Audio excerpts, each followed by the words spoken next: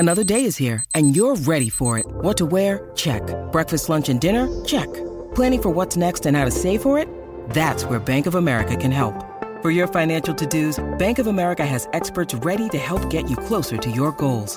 Get started at one of our local financial centers or 24/7 in our mobile banking app. Find a location near you at bankofamerica.com/talktous. What would you like the power to do?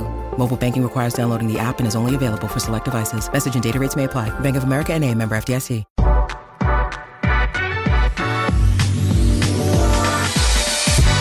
Today's episode of the Nick Bob Podcast is brought to you by Pella Windows and Doors. If you got some drafty windows, that's not good because it's winter. It's a little cold outside. And if you're feeling cold inside, you know what time it is. It's time to talk to your local Pella and Omaha Lincoln expert about taking a closer look at your windows. Guys, you can save energy and stay warm with windows from Pella that are properly installed the patented Pella way by professionals using window and doors with the highest energy efficiency ratings in the industry from Energy Star. Check them out online, PellaOmaha.com. That's PellaOmaha.com. And the Nick Bob Podcast is brought to you by my good friends at Runza. Make sure you're taking advantage of Temperature Tuesdays going on right now at Runza. For the months of January and February, the temperature at 6 a.m. in Runza land is the price you'll pay for an original Runza sandwich when you purchase a medium fry and medium drink. So stop on out to Runza and take advantage of Temperature Tuesdays, baby. And while you're there, tell them your friend Nick Baugh sent you. All right, I apologize for not getting to this Wan'Dale Robinson reaction podcast sooner. I'm in the heart of college basketball season, so my schedule's just crazy right now.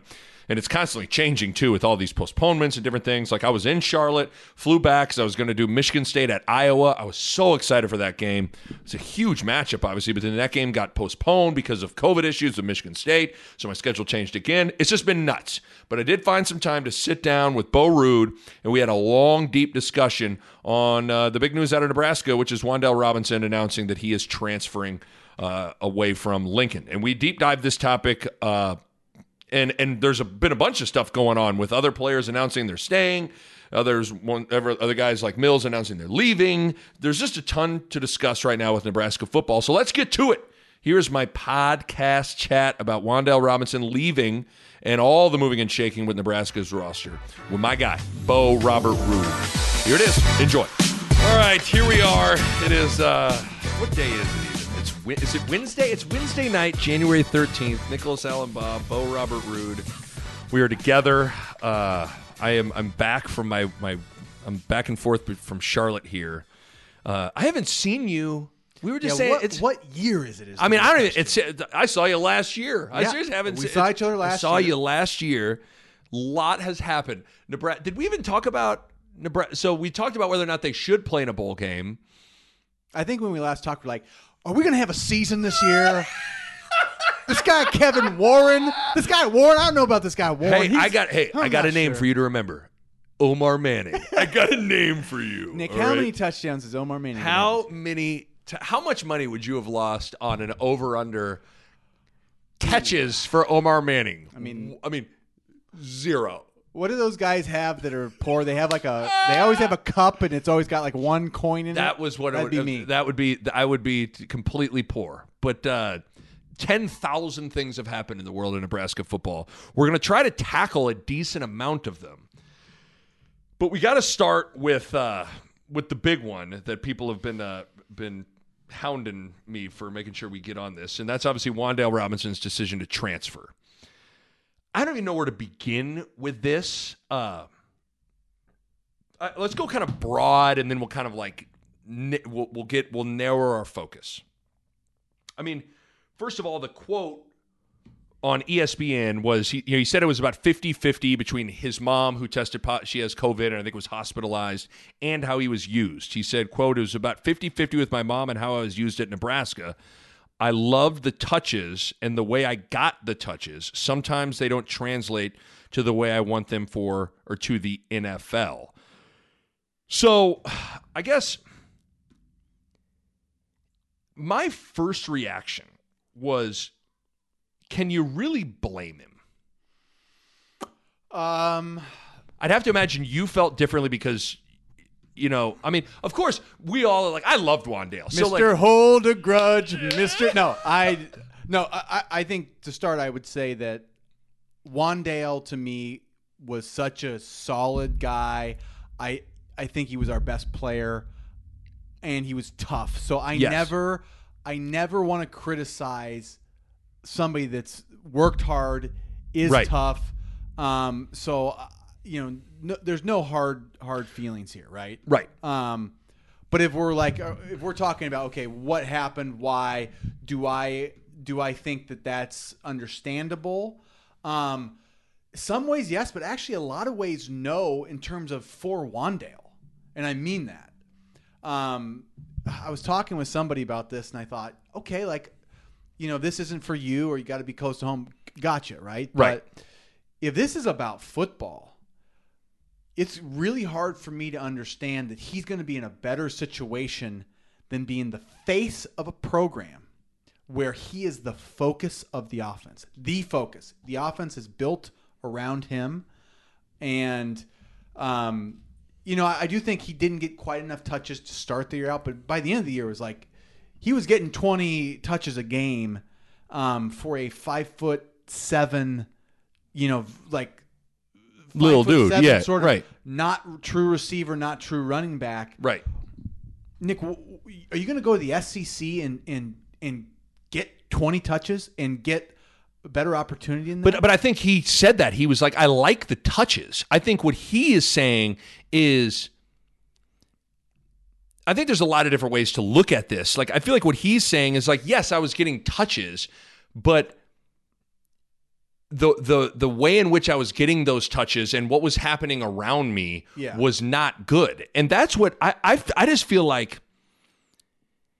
I feel like everyone around Wandale has let Wandale down. Like, I feel like Wandale agreed. came, and it's like Wandale has held his end of the bargain up. And I just look at, like, if the other wide receivers, the running backs, the quarterbacks, the coaches, like, everyone's let that guy down. Because if you're Wandale, for 2 straight years, you've dealt with, like, kind of shaky, inconsistent quarterback play. You've dealt with no other wide receivers around you stepping up to take away any sort of pressure off of you. And oh, by the way, you're constantly having to go to the backfield and be a running back and put a Band-Aid on that terrible situation. So I think for him, it's like, yeah, I'm getting touches, but I'm not being fully used the way I want to be used. Like, I guess I would sum it up as like Wandale was what he was made out to be. And if you're looking at this from Wandale's perspective, to me, the Nebraska offense was not made out to what it was supposed to be. That's fair. I would say did everybody else pull their weight anywhere close to Wandale? Not even close. Like, Wandale did his job, and that's where I commend him. But at the same time, I thought about Wandale, and I was like, yeah, he's doing this because he's trying to go pro, and then I thought more about Wandale. I'm like, and I'm going to ask you this question: is Wandale a pro? See, that's the problem. I mean, I think the elephant in the room is like, he's pretty small. And that's the part that, like, when you really look at him, it's not like he's Tyreek Hill fast. No. He's not even Tyreek Hill tall. And he doesn't have any length. So sometimes guys are 5'10", but they got long arms and they can go, like Wandale's issues, he wants to be a wide receiver, but he's got no catch radius. So I think what you found with him is if you could get him the ball, he's really good. He's really tough. But he was hard to get him the ball. Right. And I wouldn't put that all on the quarterback, because there was a lot of times the ball was, a little high, a little off, and receivers got to go make the catch. And it was hard for him to do that. So in the same breath, I say he's our best player, and I'm sad to see him go. But I feel like he's doing this for the pros when I don't know that he's a pro. Yeah, I can't argue with that. I don't think I can necessarily, because I feel like the main motivation behind it, at least as it seems from what he said, was the NFL. Yeah. But I also think, I think there's an element of him is that he's just, again, this wasn't how he wanted to be used. And But I guess how would he want to be used? I think he wants to be a receiver and get thrown the ball. Yeah, I mean, I think we try to do that. I think there's two parts. We've let him down with delivering the ball to him, but I also think there is a ceiling for how you can get him the ball. Like you can't throw the seam to him. You can't throw deep with him. You have to throw underneath, choice route type of. I mean, he's not running every route that a good, normal build receiver is. He's like a smaller Wes Welker, right? And it's kind of a unique. He's kind of a unique guy where his skill is get him the ball and he's great, and it's not necessarily super easy to get him the ball. Yeah, does that make sense? No, it does. I know exactly what you're saying, but I also kind of feel like if you're him, you're like, at least in his eyes, he has a dream of getting to the pros. Sure. And I think he's at this crossroads where he feels like how he's being used is not going to get him to the NFL. And then in the meantime, he's just, I mean, how many touchdowns do you think he scored this last year? What's it, like 2? He scored 1. Did he score 1? He scored 1 touchdown. So, there might have 1 running and 1 receiving. So you might have 2. But so I also think there's this element of he's getting all these touches and all this stuff, but it's like they're not winning. He's not producing in the way that he wants to produce. And so I can wrap my mind around where he's coming from with all that stuff. Let me ask you this. Can you wrap your mind around this as a former Jayhawk and Blue Jay? If you are the face of the program, you're the NIL guy, you're beloved. The offense is based around you. You're going to get all the, you know what I mean? Like if you're basketball, you're going to get 30 shots a game for the school that you chose. At what point does that matter? No, it does. I mean, that's the hard part of having to weigh all that stuff. I feel like that to me is I found that hard to wrap my mind around. It's like, okay, if he goes to Kentucky, that's fine. It's close to home. Right. The family stuff is important, but I mean, like I said, I'm not seeing the end game as clearly maybe as everybody else is. I mean, I think at first I was like, oh, he's upset with. Then I thought about it, I was like, wait a minute. This offense is built around him. Wait a minute. He's the face of our... I started going through this, those are all positives.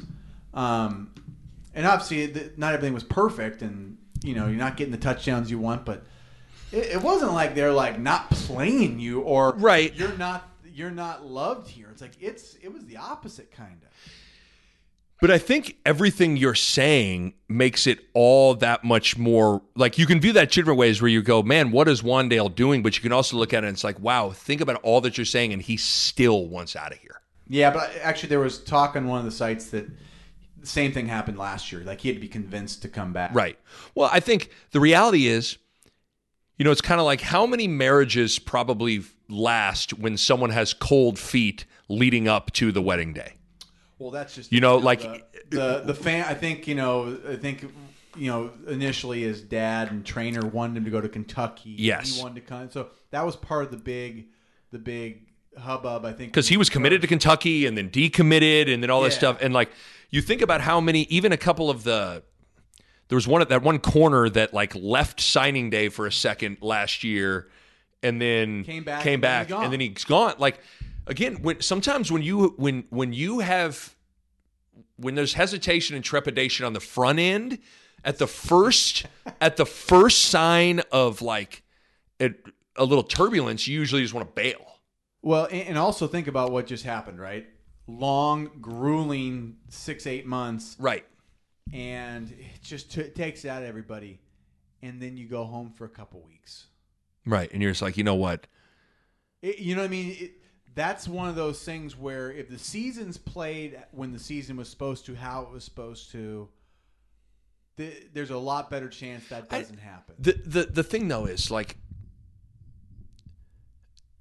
because it's hard. Because I understand everything what you're saying, but just be honest for a second. Does this look like a fun offense to play in right now? Not really. No. So, like, I also think, like, don't overcomplicate it. Like, I think he's sitting there like, this, like, man, our offense sucks. Yeah. I think that's probably to me, that's a shot at Adrian Martinez as much as it is. Well, there's no question that when you look at, like, the big picture of this stuff, this is a bad look for, like, when your superstar best weapon, the guy that the offense is kind of built around, when he wants out, like, that is a bad sign for trust and belief in the quarterback.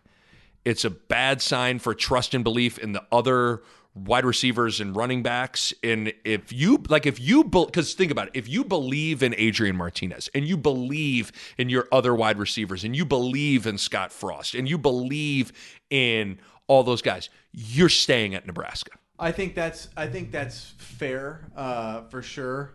And this what's hard is, like, God, he was tough. He was a good player. But he's also a unique guy where he's the small build. That small build's like it makes it sort of like. Well, it makes me. I don't know how I feel about it as much because of, like. Well, let's be honest. I think we were texting a little bit. Like, let's be honest. If this comes from a guy, like, I thought Wan'Dale was a stud. I loved watching him play. But if Wan'Dale has to be if Wan'Dale Robinson is the best player on your team, well, guess what? Your team's probably not very good. And that is what's weird is I feel like, and maybe some people look at this like, well, how can you say he's a good player but then say that? Like, some guys can be good, but they can't be your best player. They can't move the mountain. He's kept us in games a few different times, a couple times in 2 years. Right. But he's not winning a game for us every week, right? No. Like, a great quarterback that can carry, like, those are the type of people, like, if they leave, it's like, the world is ended. Right. Like, Wan'Dale has left, and it's like, ooh, that stings. But you know what? Like, this transfer, the same day comes in, and I'm almost like, I got a real question. Like, who would you rather have? Who would you rather have? Well, wide receiver. If this guy is as good as he's made out to be, I'd rather have him. Because the stature thing, it makes it a little bit hard. Like, it's a lot easier when you got these big guys that, like, you can then do more with, right, at wide receiver. Where I really liked Wan'Dale's toughness in game, where you just give it to him anywhere you can.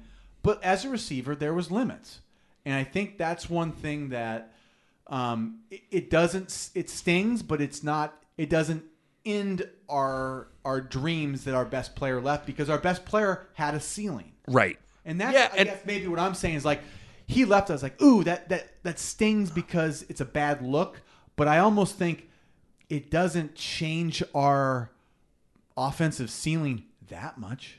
Yeah, it's weird. I mean, I think it does. I'll disagree with that. It does, because, like, you don't know. We don't know if this guy's good. Who the hell on the roster can you say right now, confidently, not like, well, he looks like he can or he might. Who on this roster can make a play?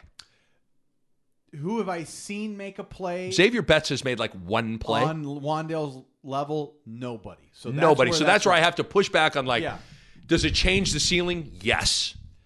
If some guys maybe step up to what they could be, then no. But, like, he was the only real proven offensive weapon. The only one. Yeah, that's true. But, yeah, I don't know. It's just there's something about it that, like, it does sting, but I like talking. This is good, because I was more in the camp of, like, wow, this is like because I do still think, like, I do think in the moment there is some, like, yes, like, to me, Nebraska's offense if we've learned anything over the past 5, 6, 7 years, or even 10 years, it's, and we talk about this all the time, like, don't believe it until you see it. Yeah. So I'm not going to fall victim to this USC running back's going to come in and do anything. Like, I'm not believing that shit until I see it. I'm done with it. Even Montana guy who's an All-American, which I'm done with it. I'm done with that. You can't. We're not going to jump to this guy's the savior because we promised ourselves we wouldn't do that because we did it with Omar Manning. Yeah. And when you do that and it doesn't play out, you feel stupid. Yeah. And so, but I also think in the moment, like we said, he was the face of the program. He's the best player on the team. There's no one. I don't think there's anyone on this. There's no player that this staff worked harder to sign than him. And it's never good when people that you want in your program don't want to be in your program. Well, and he's the guy that was selling our program. Yes. He was our salesman in a lot of ways. All those videos in the offseason and stuff. Who was it? Was Wandale. We tapped him and said, "Do you want to be the face?" And he was like, "Sure." And then he was like, "Nah, I'm done with that." And so it's like well, the other thing that's a little disheartening too, and I compared this to is like J.D. Spielman. Like I said, well, isn't this stuff important? Being the face, like so. J.D. Spielman was going to set every receiver record in the book for Nebraska, be beloved. And he instead decided to go to TCU and have do nothing. Three catches for 10 yards and call it a career. And you go, oh, that's what these kids would rather do. Like, right. The sort of like connection to the fans and the history. I don't think there's a disconnect there because like with JD, like doesn't that matter? I mean, that should matter, right? You would think so. But it didn't. And then with Wandale, it's like, face the program, shouldn't matter. Didn't matter. I also think he's probably got people in his ear saying, you're a pro. And I don't know that that's great advice because... I don't know. I mean, that's what's hard. And that's... I mean, because he'll be forgotten here pretty quick. I promise you. Oh, yeah. If you leave us and, he hadn't done it yet. He was good. He was our best player. But, I mean, he hadn't torched anything, right? He hasn't done what Divino Zigbo did his last year, right? Divino Zigbo has had a better career than Wandale Robinson has. Right. And sounds crazy, but it's probably true if you look at the numbers, right? Who had a better career. Yeah, But Wandale would have had a better career. If 2 more years, he would have. No doubt. And so, I mean, he's a sophomore, man. Like, it was just getting going. Because there's a lot within this, and... Because I saw this tweet from Greg Smith from Hill Varsity. Without the 2021 class, Scott Frost has signed 15 wide receivers. 7 transferred or never made it. 6 are still here, and they have 17 total catches between them. And 4 just finished their first season at Nebraska. 2, Mike Williams and Kenavai Noah, completed their eligibility at Nebraska. It's the same old thing. Wide receiver, running back, pass rusher. See, and that's wide receiver, running back, pass rusher. Can't get him here, can't keep him. See, I'm actually now, like, the more the season goes along, or the more the offseason we get removed from the season, the more I actually think a lot of Nebraska's issues actually all stem from the running backs. Yeah, that's fair. Like, because Sip had this nugget. So Wandale Robinson carried the ball 134 times over the last 2 seasons. That is third behind Mills and Martinez. So think about this. The running back situation is so bad that Frost has needed a wide receiver and a quarterback to run it the second and third most over the past 2 seasons. Like, the inability to get any consistent help at that running back spot. For as much as this staff has whiffed on wide receivers, they have whiffed equally bad and maybe worse at running back. And the problem is, who probably had to end up bearing all of that? Wandale. Oh, yeah. Because Wandale can't be a receiver. When he's at receiver, he's got no help around him at other receivers to take pressure off him. Yeah. So then... And then also, oh, by the way, there's nobody that can play running back to help be a running back. So then he has to go back and be the running back. So then we got to get him the ball. And it's right now, with all the focus on him at receiver, and like say, and there's only like you got to get him in the slot. Like it just became easier to say, give him the ball 5 to 10 times here. Because that's what's hard. I was all for putting him at running back because it was the only way you could assure yourself getting him the ball. But I just think, like, in a lot of ways, no running back. I just feel like, in a weird way, Wan'Dale Robinson had to pay for all of the sins of all the mistakes at wide receiver and running back. Yeah. Like, somehow it all ended up falling onto him. And that's the truth, and that sucks. But because think if one of the running backs a couple of the running backs are real players, and think if like Omar Manning was a real player, or one of the other wide receivers was a real football player. It completely changes his situation. Yeah. Because I also think one of the things that we're like, you started talking like, well, look at all these touches, look at all this stuff. Like, I also think this is a window into football as the ultimate team game. And you're only as good as the other fucking 10 guys around you. Yeah. And I think for him, he's like, yeah, I'm getting all these touches, but these other guys around me aren't putting me in a good enough situation for me to really flourish. Here's what it is, okay? If you watch some of these really good teams, they get a lot of really easy yards and easy touchdowns. Yes. So I'll give this to Wan'Dale. I don't know what his total yardage was in Nebraska. Maybe he had 1,000, all-purpose yards. They were like all hard-earned yards. Yes. There wasn't a lot of gimmies, and I think that's part of the problem is there wasn't a lot of easy yards. Like, hey, they're double. You're wide open here, you're wide open there. So I'll give him that. It was a lot of hard-earned yards, but that was sort of. I just think I look at it from a basketball perspective of like, you look at someone like a Kevin Love with the Timberwolves. It's like, man, you're the face of the franchise, man. You're the man. You're getting all the shots. Why would you want to leave that? It's like, well, because this sucks. Well, he wanted to win.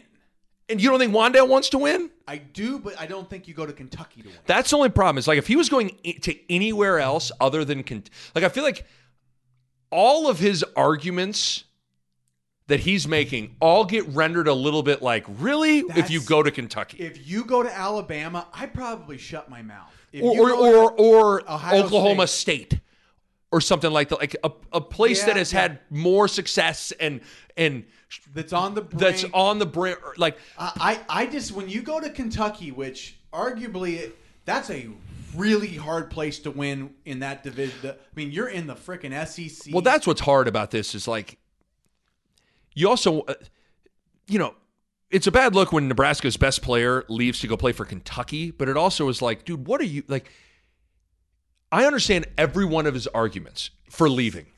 Except if he ends up at Kentucky. Yeah, now, I get that because he's going home and all that stuff. That's where he's going to go. But that tells me that you're telling me the situation at Kentucky is that much dramatically better than the situation at Nebraska. Well, we'll see. He's a good player, and I think he'll have. I see him to me as a guy that could have been a really good college player his last 2 years, because he was a good college player now, but he could have been a really good college player, and he'll have a shot at the NFL. But man, I'm just telling you, like, you're that size, and you go around some of those DBs that are bigger than you and faster than you. It's like it gets tough. Yeah, it gets really tough. But I also think, like, again, I say this all the time. Like, very few players can defy circumstance. Like it doesn't matter where you put them, they're going to be good. Yeah. Like he is a guy that needs the right things around him for him to I think you put Wan'Dale at like Ohio State. Sure, good player. Wan'Dale's a really good player. Like, do I think Wan'Dale could go play for Ohio State? Yes. Sure, it is. But you know what? You know how many touches he's getting for them? A lot less. Right.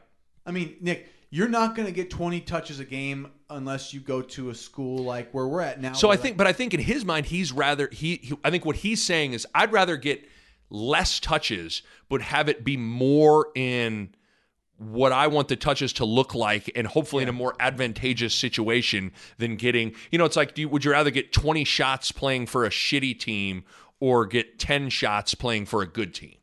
But see, that's where we go back. That's where I go. That's where I'm like, I'm with him. Like, that's the problem is I'm with him on all of the points he's making. I'm like, I'm with you. So where are you going? Kentucky? What? That was my. I was like, home to Kentucky. I was like, but the fact that it's home is, it's hard to. We'll take your word for it. That's that. I think we owe people that. Like we don't. It'll be interesting. Like, are we sure it's Kentucky? No, not at all. He said close to home. He had committed to Kentucky. I think we all just assume like, it's going to be Kentucky. Kentucky. If it's not, I'll be shocked. I mean, it's just fair, or am I being fair to Wandale, or am I being unfair? No, you're being fair to Wandale. I mean, I think there's a lot of different ways to. I like talking to you about these things because you come at it a very like reasonable way, right? Where people sometimes get emotional about it and they come at it in an irrational way, and everything. I just think there are a lot of different ways to view this. Yeah. Yeah. And I guess my main thing, though, is that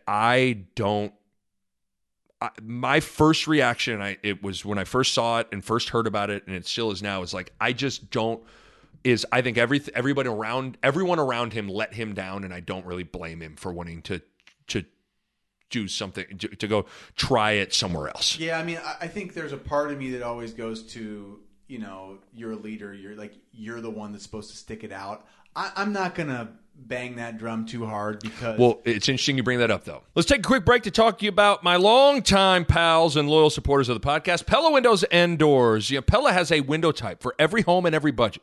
And you might know Pella for its award-winning wood windows, but did you know that Pella also has a complete line of industry-leading patented fiberglass and vinyl windows? Pella's fiberglass windows use a patented Duracast material, more durable than aluminum or vinyl, made from a composite material used in the aerospace industry for its strength, durability, and temperature resistance. It's big time right there. And Pella's vinyl window series offer all the features that make it one of the most energy-efficient windows on the market, with the same value and style you've come to expect from all Pella products, with outstanding structural integrity, built from multi-chambered, fully welded frames and sashes. Pella's vinyl windows assure a quieter, more comfortable home. Bottom line, Pella's vinyl and fiberglass windows are really, really cool. Check them out online, PellaOmaha.com. That's PellaOmaha.com. And while we're here, let's talk about my good friends at Runza. Got another super secret menu item not a lot of people know about. My friends at Runza are hooking me up, and I'm going to let you in on it. This one's just, this one's near and dear to my heart because it's a twist on the best fries on earth, Runza's Crinkle Fries. It's Runza's chili cheese fries. That's some legendary Runza Crinkle Fries topped with their homemade chili and cheddar cheese sauce. Let me say that again in case some of you passed out just thinking about it. Legendary Runza Crinkle Fries, homemade chili, cheddar cheese sauce. Oh, my goodness. It's a side that eats like a meal. So there you go. Another super secret menu item exclusively for Nick Bahe Podcast listeners. So stop in, order the chili cheese fries at Runza, and while you're there, tell them Nick Bahe sent you. Okay, back to the podcast. You know what's a weird situation? Is what did Scott Frost do? He transferred. Mm-hmm. So it's got to be a weird situation for Frost where I'm sure he wants to probably talk a kid out of it or talk him down or maybe even publicly, give the whole talk of like, I'm sure what he'd want to do right now is get up there and be like, if he doesn't want to be here, if you make a commitment, you stick to it, all this stuff. It's like, it's got to be kind of hard for Frost to say all those things with a straight face when it's like his decision to transfer changed his life. His decision to go from Stanford to Nebraska changed the entire trajectory of his life. It changed his career as a player, and it's changed where he's at as a coach. So it's kind of just a weird deal where, like, I'm with you. It's like you're supposed to be a leader. You got to stick it out, all that stuff. But it's like, when the head coach, he made a decision that he felt was best for him, and it changed his life for the better. Well, I guess I can understand the change for, like, I want to go, I'm a Division II guy, I want to go Division I. Like the Montana guy. Yeah. Or I play for, yada, yada, I want to go play for Alabama. Or I'm Scott Frost and I'm in the West Coast offense with Bill Walsh. I should be running option, right? I think that's a system thing. Even this running back coming from USC, they're running the air raid, and he's like he's a bruiser, bruiser, right? And I think he realized they said he came there, committed for a certain coach. The next week, the coach was gone, and so he was immediately like, his guy wasn't there, and they had the wrong offense. So those are things I understand. I don't necessarily know an offense that's better for Wandale than this. I don't necessarily know a place that's going to embrace Wandale like Nebraska, blue blood program like Nebraska just has. So he's already kind of got the things that I assume you want. And then, like we say, he's not going to go to win. He's not going to go to a system that's like, this is your system. I don't know. I'm trying to understand beyond he's kind of just jumping ship, or he's been told you're going to go pro if you go here or something, right? Like, I don't know. I'm trying to understand. I mean, I think, you try and unpack it and you go, well, I think a lot of it, like we just said, is unfortunately, and I don't know how, I know it's really bad for basketball. Every player in basketball thinks they're like, I feel like I can count on one hand the amount of guys I played with in college that were like, if you asked them, are you going to go to the NBA? They'd be like, no. Nope. me, probably Pierce Hibma. I mean, I don't know, man. Like, I'm really trying. Like, everybody had. Tell me, like, a lot of the guys you played. Did everyone think? A lot of people did. I always kind of thought I wasn't going to go pro until someone said, like, "There's a chance you go pro." I was like, "Really?" But I think people get told coming out of high school, like, it's about you're going pro, right? And it's like, man, it's hard to go pro. Like, you got to be the best. Like, and we're going to get into this with some of the guys that have left, but like. Don't you got to be the best in your league? That's what I don't. Go to the next league. Like, we talk about like Mills leaving and all that stuff. Farniok, you're like, hey, I'm going to the NFL. It's like, no, you're not. Like and I'm trying not to be a hater, but I'm always like, well, for instance, it's you won't know. It was Creighton had a guard, Davion Mintz, that got hurt last year. He had to take a medical red shirt. He was healthy enough to play, but he chose not to play because Creighton was rolling without him. And he now is at Kentucky, and he thought he could go to Kentucky because he thought that would get him to the NBA. Yeah. And Davion Knight, like a nice guy, but I want to be like, you're not even the best guard at Creighton. Yeah. You're not even you're like the fourth best guard at Creighton. That's what so I'm it's trying like, to understand how these kids think. Like they're listening to people instead of being like, knowing, like, I'm the best. If you're the best player on Nebraska, you're probably going pro. Most likely. Like, if you got the measurables, you should be able to go pro. Like, most college teams are going to send 1 to 2 guys. Then you go to Ohio State and Alabama, they send 10, right? But still, like, you got to be the best, like, 1 or 2 guys in your league usually to be considered. Like, you got to be an all Big Ten guy to be like, okay, like, you got a shot. I mean, if you're not even, like, third team all Big Ten or even, like, it's like you think they're going to... I guess that's... I don't know. Like, and people, like, humor... And, again, I feel like we come off as, like... I'm not trying to, like, shit on people's dreams or anything like that. But, like, I hear people, like, people, like, humor Dedrick Mills going to the NFL. I'm like, what planet are you on? Yeah, like, you can't produce getting, with 20 games at Nebraska. Like, what are we talking about? What are we talking about? Like, I'm going to the NFL. What? Like, it's like Wyatt Mazur going like, I'm making the leap. It's time. I'm skipping my senior year. I'm like, huh? What? What? So, yeah, like, I guess, and again, it's hard because you don't want to shit on people that have a dream and all that stuff, but it's just like, delusion has derailed a lot of careers. And I just don't know who kids are listening to right now, because I don't think it's the coaches, and I don't think it's reality. I think it's people that they know from growing up have convinced them that they're going to the NFL. Right. And so, I just don't know where that's kind of drifted from the way we used to look at the NFL. Well, I even look at, like... college basketball. College basketball is the worst. I mean, there's 2 guys that... I mean, they're having good years this year. Damian Jefferson and Denzel Mahoney, they like put their name in the NBA draft and waited till the last second to come back. And it's like, you guys won't even like the outside. Yeah, I don't even like a second round choice. Like it was like, could I make the 50th pick? And it's like, usually in those situations, don't you want to come back and like build your stock up so you become a first round? Well, guy just like it's just or there's even have a real chance of getting drafted. It's just there's a lot of people that I feel like are looking at him in the mirror and reality's not looking back at him. And I feel like we're maybe being a-holes on this pod, but like we might be, but you know what? Like someone's got to say it. I don't know. Because like you're talking NFL and you're not dominating your league. Like what are you talking What are you talking about? Yeah. What league are you going to? Yeah, you got to be one of the top guys in your league, and it's got to be known. Like, yep, that's one of the best couple guys in Nebraska. He's dominating in that league. He's got a good shot at the NFL. Like, we haven't seen that really. Right. I mean, like when Nate Gary was here, we're like, Nate Gary's a pro. Or even or there can be guys that are really good that still like Jordan Westerkamp was kind of a freaking good player. Really good player, yeah. He can't make it in the pros. No. You know, like, so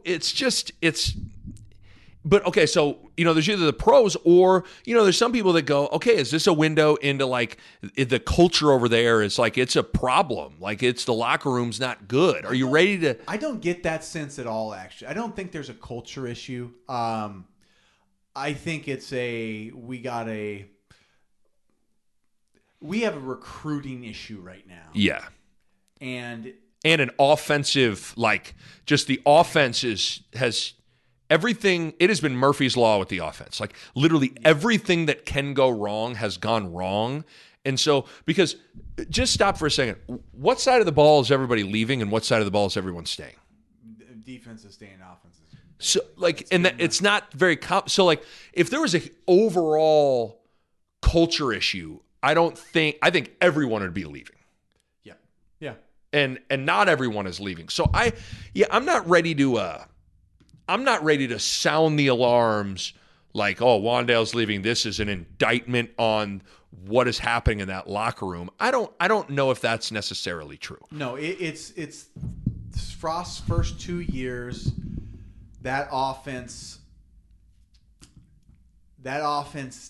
well, I shouldn't say the first year we weren't bad, but first year was pretty good. Yeah, but Wandale wasn't here.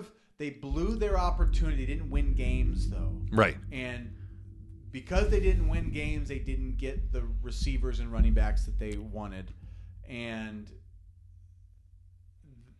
that's going to be hard. Like they're in that was hard, and now that got harder. That's the problem. Is now the battle is hard. It's a more of an uphill battle to overcome that, because the issue is getting the right kind of people to come here that are the people that are really good and want to stay. Where we have a regional issue that we are a small state, that a lot of the country thinks that Nebraska is a cornfield, and they don't necessarily think it's sexy. They don't think it's right. the place to be. Glamorous. It's not glamorous. So we have to overcome that in an era where kids don't know Nebraska is Nebraska. Well, so because that was the next thing I wrote down, and I don't know if you have any ideas on this, because I think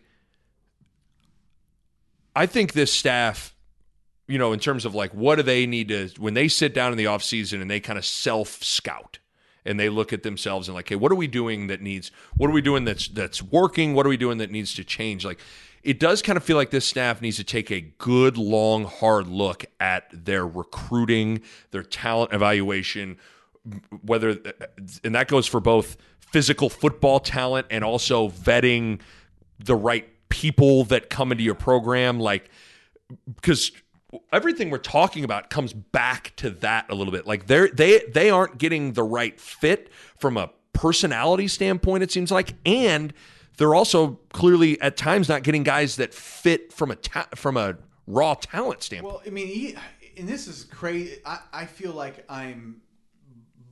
this blows me away. I'm about to say this, but like, Wandale's like, I thought Wandale was like the ideal recruit. Like, oh, tough. But like, Wandale never showed that I guess, even though he does the videos, he didn't show he wanted to be here. For 2 off seasons, he about left. He decommitted. committed, out the gates, yeah. And then for 2 off seasons, he's been wishy. Like, we got to get people that want to be here, and that's a really hard ask for Frost in this era where we're down right now, right? And people are kicking us while we're down, and we got to convince people in a pandemic going forward to like come here without seeing this. Like, this is a task, and the only way to get out of it, Nick, is win some games next year. It's the only way we can do it. Because that's what's scary now is like what Frost was recruiting off of was like, look what I did at Central Florida and Oregon. That stuff is now like that's like ancient history now. Yeah, that's 4 years ago, man. So you're right. Like they need to start producing now to be able to then attract other, top recruits to come. But like, it just we've talked about it.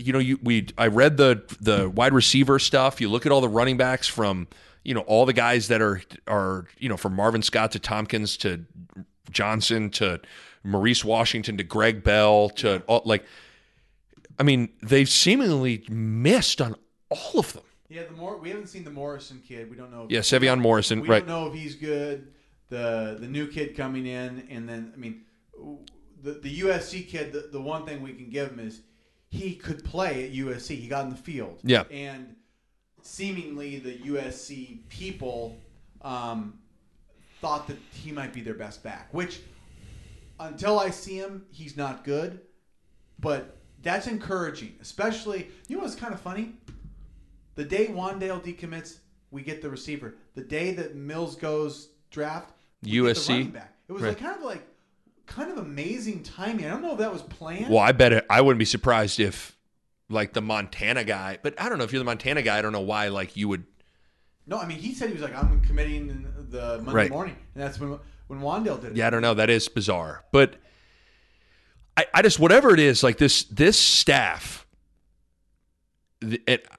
I don't know how you do that. It's hard. That's why recruiting is hard, man. Like you got to go. You got to compete with the SEC right now, who from all. Well, I think directions is pointing to the SEC doesn't play by the same rules. Right. Well, but I also think like it's got to be easier. I remember I talked to Barrett on the podcast before the start of year 2, and I asked him about recruiting. And he said there are some guys, he called them 3 clippers. Like there's some guys you watch 3 clips and you're like, well, yeah, he's, like that's probably Leonard Fournette and Trevor Lawrence and Chase Young. Those like that's the world that Ohio State's living in, where it's easy to evaluate that. If I'm Duke, if I'm Coach K, I turn on the clip and I see Zion. You're like, okay, yeah, we'll take him. What's kind of hard is when you're Georgia Tech basketball or your Northwestern basketball, and now you're not getting the elite of the elite. Yeah.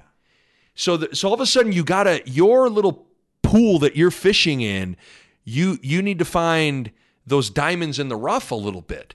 And so that's where your talent evaluation becomes important. But that's just one part of it. Then you also have to. I'm not doubting that a lot of the guys that have come here aren't talented, but they got to fit as a person and mentally in Lincoln. Because if a guy can have all the talent in the world, but if he doesn't fit in a place, he's not going to maximize that talent. Yeah. So I'm not sitting here saying I have a solution, but they need to like that. I think if Frost was here, he'd agree. They got to get better at that. They basically have to win. They got to win some of these late bloomers. Like get some guys that growth spurt or they were a little bit raw. Right.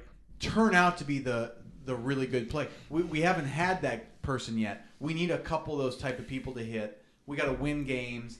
And then we are Nebraska, and if Nebraska is winning, we can go leverage that and actually get some bigger time recruits. Because we did it for 40 years. Right. We can do it.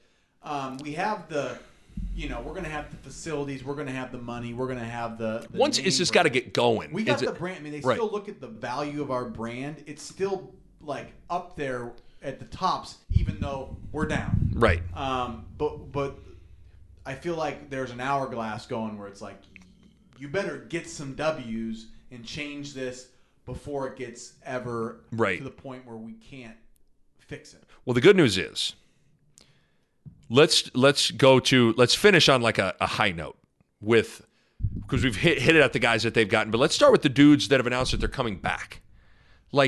So Cam Taylor-Britt, JoJo Domann. This is as of I feel like this changes every day right now, but Cam Taylor-Britt, JoJo Domann, Markel Dismuke, Deontay Williams have That's all right announced. There. So those 4 guys, that's a security blanket that just got laid on us where we were going to be really thin in the secondary, really thin. And those guys just gave us a veteran presence that all of a sudden, I feel right now I'm going into next year going, well, we should be a decent defense. Now, if you get Stilly back, Stilly's the one that hasn't said anything. Yep. Yet. If Stilly comes back, it's the same defense. Yeah, you get everybody back. The one thing that this defense has lacked for the better part of, going back to 2014, is any sort of stability and continuity. Yeah. Whether that's from a player standpoint or a coaching standpoint. You might get a core group together for 2, 3, 4 years now. Yeah. Because I think Sean Callahan tweeted if Will Honus and Ben Stille come back, 17 of Nebraska's top 20 players on defense in terms of total snaps are back. Yeah. And then if you find anybody to develop to rush the passer, that's really, to me, the missing link is can we rush the passer from the edge with anybody, and then we have that whole defense back? That's a decent place to start at. Yeah. Man, it's that's not a I know we're all feeling bad about Wandale leaving, but that is as big a news as Wandale leaving to me is that the defense is sort of stabilizing right now. Right. Yeah. That's exciting. Yeah. That is legitimately really exciting. Now, offense nobody's come back on offense though, right? Wandale's gone. Mills is gone, Faranoak's gone, Hymas is gone, and Stoll's gone. Yeah, right? Yes. I'm trying to rack my brain. It's just it's so much has happened with people coming and going Stoll, over the Hymas, past. Faranoak, Mills gone. Boodle is the only defensive guy that's going pro. He announced he's going? Yeah, which I'm a little I didn't know. I didn't really think he was a pro. No. You don't think so? They like him. He's tough. He's a tough guy. Captain. Let me ask you a question. Is he the best player on Nebraska's defense? No. You think he's a pro? I thought Cam Taylor-Britt's going to be I think Cam Taylor, the most pro possible player is Cam Taylor-Britt to me on the defense. Yeah, Boodle's a tough one. I feel like I don't know how athletic he is. He might be better than because I don't get to watch film on him. Maybe he's better than we're giving him credit, but I never thought of him as that's the pro. I never saw that. No. But I just think there's a chance that the defense, I thought the defense took massive, pretty big strides last year. Yeah. And I think there's a chance that they got I don't think they're going to be one of a top 10 defense, but could they be a top 25 defense, top 30 defense? Yeah. They've improved every year. So, right, they moved from bad to a little bit better to, okay, we're a 50th. So now you go from 50 to 25, right? I don't see you without rushing the passer. It's hard to be a top 10. It's just not going to happen, in my opinion. But to be a team that keeps you in games, that's what we're hoping for. Cam Taylor-Britt, that's the linchpin. But Williams is another guy. I think Williams is good. I think Deontay Williams is a pretty good player. I think he's a guy that you talk about. He's got a chance at the pros. But I think you think JoJo's got a chance? I don't know what position JoJo would play though. What would he play?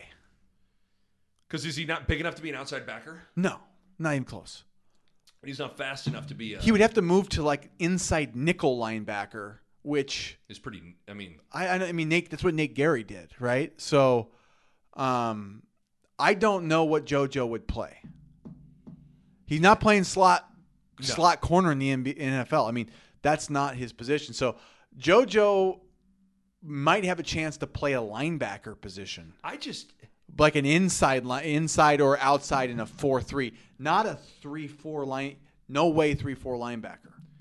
So JoJo and Williams are doing the right thing. They're going to come back and hopefully raise their stock as just good football players to have a chance. That's the right move. I mean, Williams especially. I mean, Cam Taylor-Britt he's thinking, okay, I'm a 5th round pick right now, probably.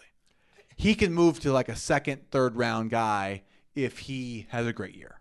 And I think it also speaks to it's a lot of what we've talked about this whole time is like everything's viewed through the lens of like the pros. Like, I also think it speaks to like a lot of those guys are enjoying playing, being a black shirt at Nebraska. You know, like, and I think they like Coach Fish. I think they like him a lot. Yeah. But yeah, they're enjoying. Like, they're enjoying the defense likes it. They've seen the progress. They're buying in, and I think they're making decisions that, like, I understand. Like, it's the raise your stock. I mean, Ndamukong Suh was like maybe a 1st round pick, and then he was the 2nd pick and got $60 million. Like, I understand thinking like that. Like, thinking about dollars and cents. Like, okay, you're going to be a 1st round pick as a junior. Get the hell out of here. Right. Go. Right. Go make your money. If you might not even play in the NFL and you declare or you're making decisions based on that, I'm like, no, go dominate your league and then we'll talk. Well, that's basically exactly what Doug McDermott his junior year would have been after he was a first team All-American. He would have been like a late 1st rounder, maybe. And in fact, he found like, you know what? I'm gonna come back. I'm gonna kick everybody's ass. I'm gonna lead the country in scoring. I'm gonna be the player of the year. And guess what? He's a lottery pick. Player of the year lottery pick, and he's legendary after that senior year. And he's a legend, you know. I mean, and that's the thing that people forget. That's why I'm excited to see this secondary. They got a chance to at least be remembered, maybe. Actually, well, I just think how many. I'm really trying to rack my brain outside of the Illinois game. So I'd throw Ohio State out. Just because they're on another level and like they actually thought they did a decent job defensively. How many bad games? How many games did you walk away from being like, boy, the defense was today? Illinois was atrocious, and then everything else was kind of pretty good. Not bad. So think about that. Yeah. I mean, continuity coming back. I mean, it's all going to come down to what's going to happen with this offense this year, and that's where it is scary that I mean, like, you're one known commodity. You're known. You're one guy that you felt like you could at least feel decent about. What was the old Donald Rumsfeld? The unknown known, the known unknown, and the unknown unknown. Yes. Well, we got some unknown unknowns there. Well, no, we got some known unknowns. We got some known unknowns big time. Yeah. We're full of known unknowns. And the most recent known unknown. Well, so who do you want to talk? Do you want to talk about the wide receiver? Let's start with the wide receiver, yeah. So Samurai Toure. I think that's how you say it. Samurai as in the sword? Samurai, sword, and warrior. And as samurai, in the warrior? yes. Toure. Like, you look at his numbers. Well, how about this? So he was an FCS All-American. He's like 6'3", 190, I think is weight. A really lean build guy, yeah. He had, last season, he had 87 catches for 1,495 yards and 13 touchdowns. Those numbers alone are better than the Nebraska wide receivers combined this year. Think about that. So that's why I feel you're all in. Is the samurai warrior your new like Omar Manning? Nick, I am trying not to get ahead of myself right now. I am really trying not to create a whole series of. Well, let's be honest. Productivity at JUCO versus FCS. The FCS is way more legitimate. Yeah, in terms of that's the thing. It's more like real. What we're getting, because JUCO is like what we're learning is like JUCO production. Just throw it out the door. You just don't know what you're getting out of JUCO, right? Dude, I've watched. Have you watched Last Chance U? Like, watch Last Chance U. I mean, Last Chance U might be the ultimate. Wow, do I take every junior college production with a huge grain of salt? Yeah, you see what's going on the other like. Yeah, JUCO is like there is a lot of things they're working on outside of just trying to right. But if you're like the fact that he produced. And from all indications, which we're going to take with a grain of salt, he's a good dude that just wants to play and there doesn't seem to be a lot of drama that comes with him. It's not Right. like some people say he's a hothead, but it's worth. It's not like that. It's like, this is a good dude. He wants to play ball. He's produced. He was an All-American where he's at. That to me is like, I like guys that like you dominated where you just were, not At a this guy- relatively high level. Yeah. Like FCS football He's isn't not like a potential guy. Like, but if he's in the right situation, great things could happen. he broke Randy Moss's FCS playoff single game receiving yards record with 303 yards against I think it was Southeast Louisiana as we played. Yeah. But like So that's like a godsend coming from right after Wandale left, right? To get somebody else in here with like to take the burden off of these young guys. So now you got him and then now the USC running back Marquise Stepp. So you pointed it out. The reason he left you, first of all, if you go to USC, like there are certain. It's like Creighton got this Duke transfer. Alex O'Connor. It's like Duke. The dude went to Duke. Yeah. Dude, like if you got offered by Duke, you're the real deal. Yeah. And maybe I'm crazy, but I still think like if you hold an offer from Bama, Ohio State, Notre Dame, Texas, USC, like if you have offers from those places, you're the real deal. Yeah. He was a 4-star running back, and you said they went to their offense completely changed. It was a lot like Tanner Lee's situation at Tulane, where he was throwing the ball, then they went to like an option, and he's like, "Well, I'm a passer." So he had a really good game against Notre Dame. I saw. Yeah, and I saw some clips, and like he looks good. He's not like a game breaker. Like he's not like a guy that's like. No, he's not a home run hitter. No, he's not like like, oh my God, you see, he looks like he's a solid player that could come in and contribute. He played for USC. Like it wasn't like he was riding the pine. Like he was a guy that played, had a little bit of injuries, but it seemed like he was like they were kind of like he had a place there. Yeah. I always worry about the guys that can't get on the field at all and then they transfer. Like this guy at least played. Because same thing with Mills played at Georgia Tech. Yeah. And Mills was, we said, we don't, just because we're saying, here's the problem is like, I love how people sometimes take like, we're saying you're not a pro, like we're saying you stink. Like, we'd take Mills back in a second right now. Oh my God. Yeah. Yes. I'm not a huge, like everything's through the prism of like, we're trying to understand decisions. If you're asking me to view Dedrick Mills, as he an NFL running back? Come on.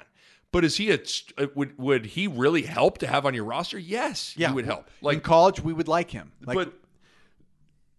But with Marquise Stepp, like, do you think? How do you see the bit? Because do they still need a home run guy? That's probably not going to be him. But we don't have a.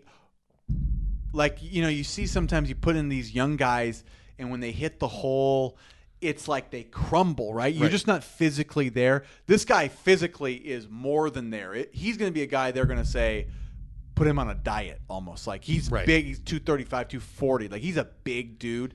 And on the goal line, Nick, what did we have trouble with? Like, you're giving Wandale the ball on the goal line. Like, no, give guys like that the ball, and then you don't have to think and do stupid plays. Like, you just hand the ball off, right? So you saw with Alabama, they have a big physical running back.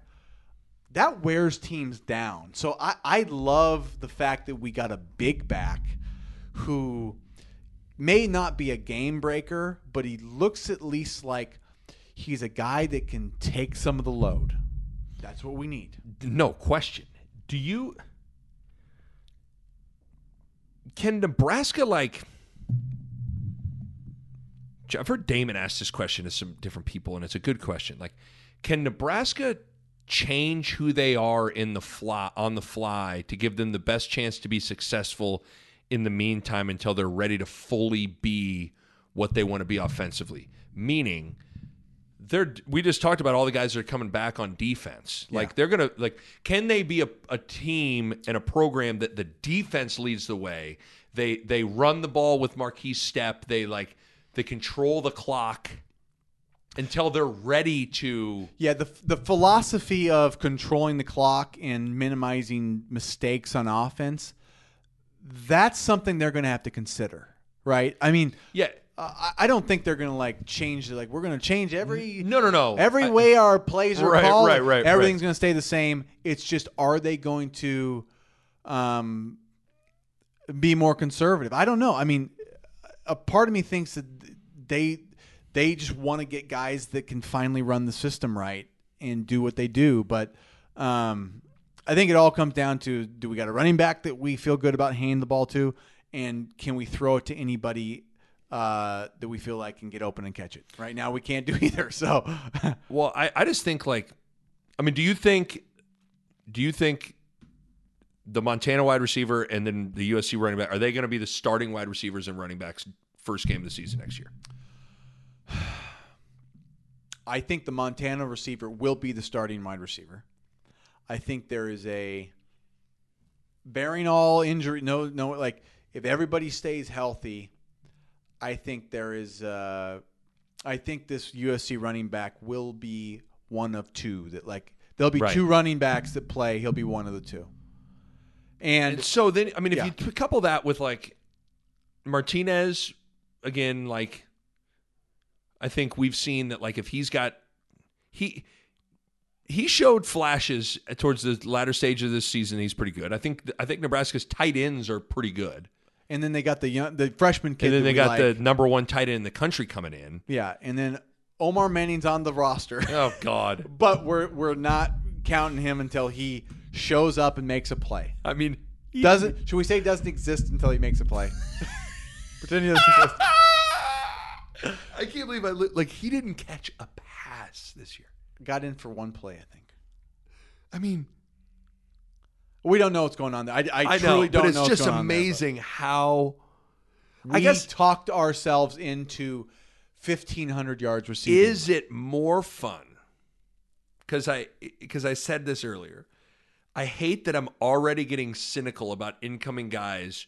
About like, I'm not going to buy it until I see it. Is it more fun to buy it and get your heart broken have the hope in the meantime than to never have hope at all? Let me propose this to you. One side, Samurai Tori. Other side, Omar Manning. In the slot, we're going to put Thomas Fidone. And it's going to be a trifecta of tall talent. I mean, that's what we do every year. We're going to do it because it's fun. But, I mean, none of them caught a pass for Nebraska. Those three guys have not caught a pass for Nebraska. And we're like, well, all you got to do is plug those guys. There's a million factors that go into those three guys not only being able to play, but being good, and we don't know what. So you're telling me it's better to it's better to have loved and lost than to never have loved at all? We're gonna love our BS hypotheticals. We're not gonna be practical and conservative. We're gonna say these guys are gonna be great. Let's do it. Isn't it more fun to say, you gotta just put these guys there and it's fun. Oh, but that's where I'm at with it. I hate that I'm already like, I feel that cynical part of my brain being like, I don't buy that. I don't buy that. Don't. I mean, we're trying to temper ourselves because we got so. I don't think I've ever been more burned than Omar Manning. I think in my all-time like assumption awards of crowning the all like. Never done it, but I crowned you before you even got here. I think Omar Manning might be number one on my list. We've never crowned a guy that never played more than we did him. I mean, we've crowned guys that been fired were on up. The team that were like, this is, I mean, was it? Jamal Turner for Sip years. Pretty much crowned Mills. It's like, Mills! Yeah. 2,000 for Mills. Mills was going to get rushed for 2K. I mean, easy. You were kind of never on the Mills. I've never been a huge. I mean, I've never been a huge Mills guy.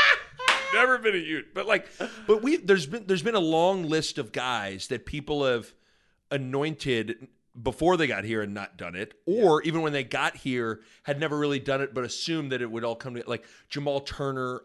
People forever thought Cethan Carter was like, tell you what, Tony Gonzalez. I think Willie's still talking Jason about Witten, Cethan Carter. then Cethan Carter. Those are the three best tight ends of all Do you time. remember Kurt Dukes? Oh, yeah. 2002 option quarterback. He was like Mr. Muscles. Got here and couldn't play. I mean, so it's just Like we've always kind of done You've that. changed my mind. I was ready to. I think I said it. If we checked back 45 minutes ago on the podcast, I said I think I even cussed. I said I'm done with that shit. I know. I'm done. And you already got me. Am I ready to get hurt again? Did you watch the clips of the Montana guy? Yeah. I was like, it passed the eye test. I mean, he's not like freakazoid. He's just pretty good. He's pretty damn good. And the USC guy, like, his clips I was not, like, blown away with, but it passed the, like, you did some good things against Notre Dame and some other good teams. You were on. You can play in a game like that. You could carry the ball with wearing a USC helmet against Notre Dame. And you get close to 100 yards. Like, okay, you passed the, like, you can play in college football test to me. Nick, we have to ask that question now. We have to ask can you play in a non-high school game and stay on your feet? I don't know. Maybe. That's a question some of these kids need to be asked. Are yet to answer? Yeah, like, I know you got 5 stars, but if we're not in high school, do you think you can stay out there a little bit? Maybe for 5 minutes? Do you think if your girlfriend breaks up with you, you won't transfer? Is that... I want to ask that question.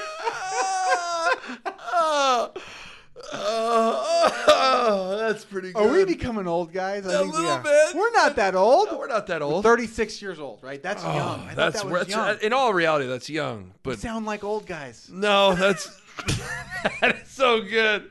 You pass that you can play college football.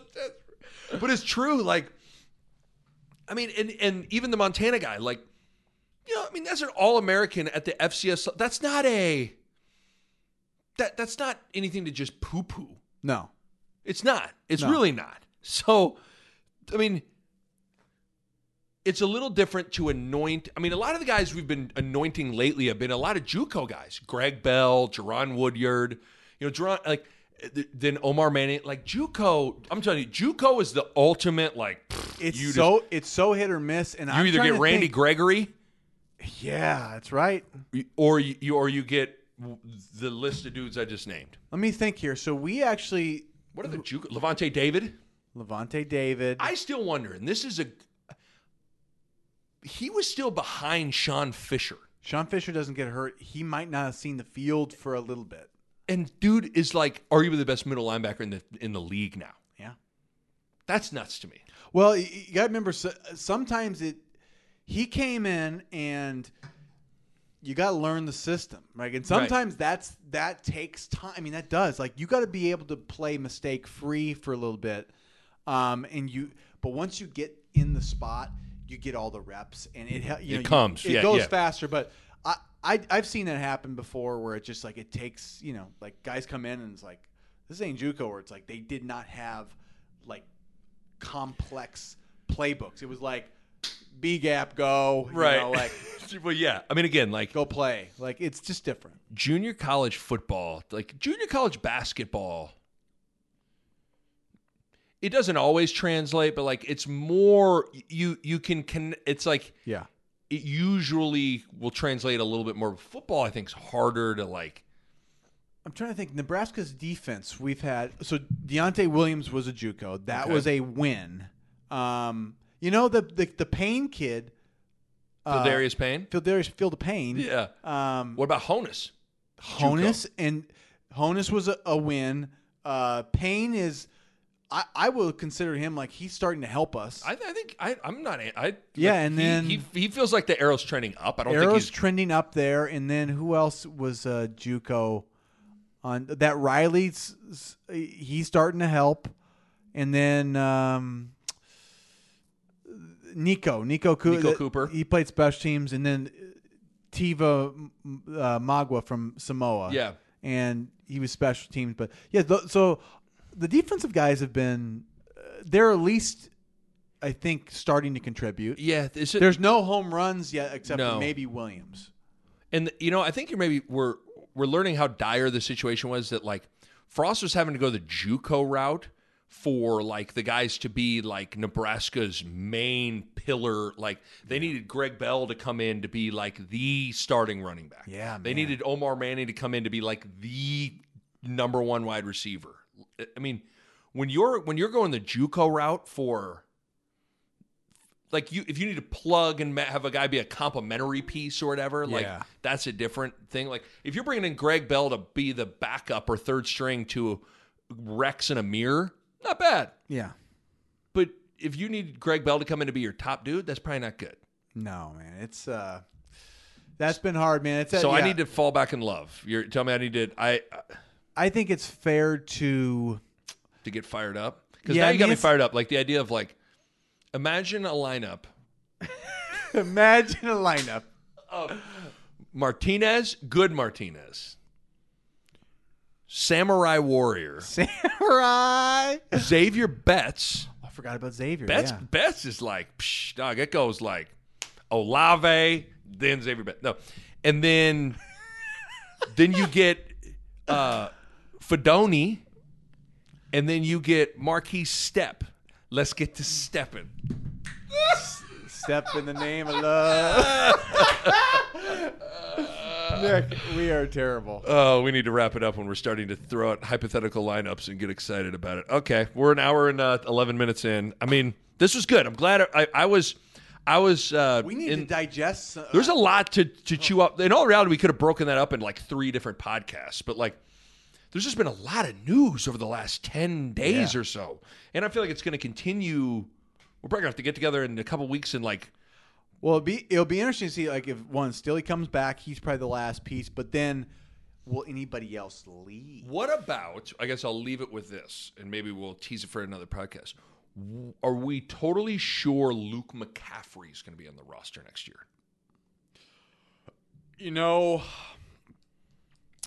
Good question. That one. Do you think he's not? No, I think he is, but I also could see a world where he's not. Like I could see him being like, Does he not want to play? Is he a quarterback or die type of guy, or is he willing to play? That's what I really would be excited about Luke. I think Luke could fill a little bit of, now hear what I'm saying, fill a little bit of that Wan'Dale void of utility guy, like. Little inside sweep, I think especially like another year of Luke like focusing on that. Yeah, pack on a little muscle and then be the utility knife position where you can run, throw, catch, and just do different things, help the team, knowing that. Like I don't know. I mean, I don't want to give up on him as a quarterback. That's what's so hard is like now. I felt like I don't know. It's just by the end of the year, I was like, I don't think the confidence was there from the staff. That's where I feel like if Luke stays on and he is transitioning to be more of like the Swiss Army knife guy that is like the third string, can play quarterback, but like Monday through Friday, he's more working on position stuff. Then I'm like, then I think Luke could like really help. Yeah. But I don't know if that's what Luke wants. So I guess that's what I'm getting. I don't know. I mean, I'm just they're going to give him a spring to compete for the quarterback job. Right. Which I mean, I think they owe it to him to do that, but yeah, I don't know. We'll see where his head's at with Nebraska. If he's not the guy, is he willing to be? How open is he to that? I mean, his brother's a running back, so he's got a brother's a quarterback and a brother's a running back. So, I mean, I don't see. I think it's more about like what you're saying. I think it's more about like, does he want to run it back being the backup or run it back being open to other positions? Yeah, I mean, I would think that if he had an interest in the NFL, it's not by being a quarterback. He would have to transition. I mean, his dad was a Hall of Fame-ish. No, he wasn't a Hall of Fame, is he? No. I don't think Ed McCaffrey's a Hall of Famer, but I mean, he had a hell of a career, though. He's a Bronco Hall of Fame receiver, but just had a great career with them. And I think Luke, I don't think he's got the talent of his dad or his brother, but there's a place for him in a couple years of development. I would like to see what that was. Well, I don't know what that is. I guess that's where, like, he could have his career end as a backup quarterback and never really consistently play. Or I think if he's open to other areas, like I could see in a couple of years being like a pretty good little weapon for Nebraska. Yeah, because his skill set is unique. It is like extremely it's unique. run, throw, catch ability, that's not normal to be able to do all three kind of well. And so I just think like if he would commit to that, and then all these other if these other guys are kind of like okay, Yeah. Now you're maybe talking about stuff, but it'll be interesting to see like is that the biggest name we're still waiting on now? Is there talk? I didn't even know he was. I guess maybe I'm like manufacturing this. I don't know. I don't even know how to assess. Like, Wandale leaving doesn't mean like everyone's like we're all going. Like most people like Nick don't have that many options, right? Right. Be interesting. Yeah. Be interesting to see what ends up happening here. Okay. Well, like I said, we're going to have to wait, give it like 10 days, 14 days, and I bet we're going to have a whole bunch of more different things to discuss. Because, again, we'll see, because they're probably going to go into the transfer portal, Nebraska is, and they're going to have to go. Training starts in the next week or so. So, yeah. It's time to go. So people want to get there and start working out. So, yeah, we probably got another couple transfers or commitments that are coming. So, and there's been some talk of people wanting a whiskey pod from us. So next time we'll do a whiskey pod and we'll talk about all the different guys that have either stayed at Nebraska and we'll talk them up, and the newcomers and we'll talk them up. I think we'll have a whole lineup that we can guarantee 350 yards a game. Oh, you made me feel better. I appreciate you making me This feel... was good. I've been wanting to talk out the Wandale. I know. I went because I wrote down a couple of thoughts with Wandale, but I really just wanted to talk it out. I think it's a little bit more like it became something different than my first reaction. So I don't know. My take was kind of well, and again, there are so many different ways to look at it. Yeah, that's the weird thing. A million different vantage points, and then because there's ways I can look at it and go, okay, I totally agree with that decision, but then there's ways where I'm like, what are you doing? Yeah, it's like doing the best thing for Wandale, and we're like, is that the best thing for you? Like, well, if he goes to Kentucky, I don't know.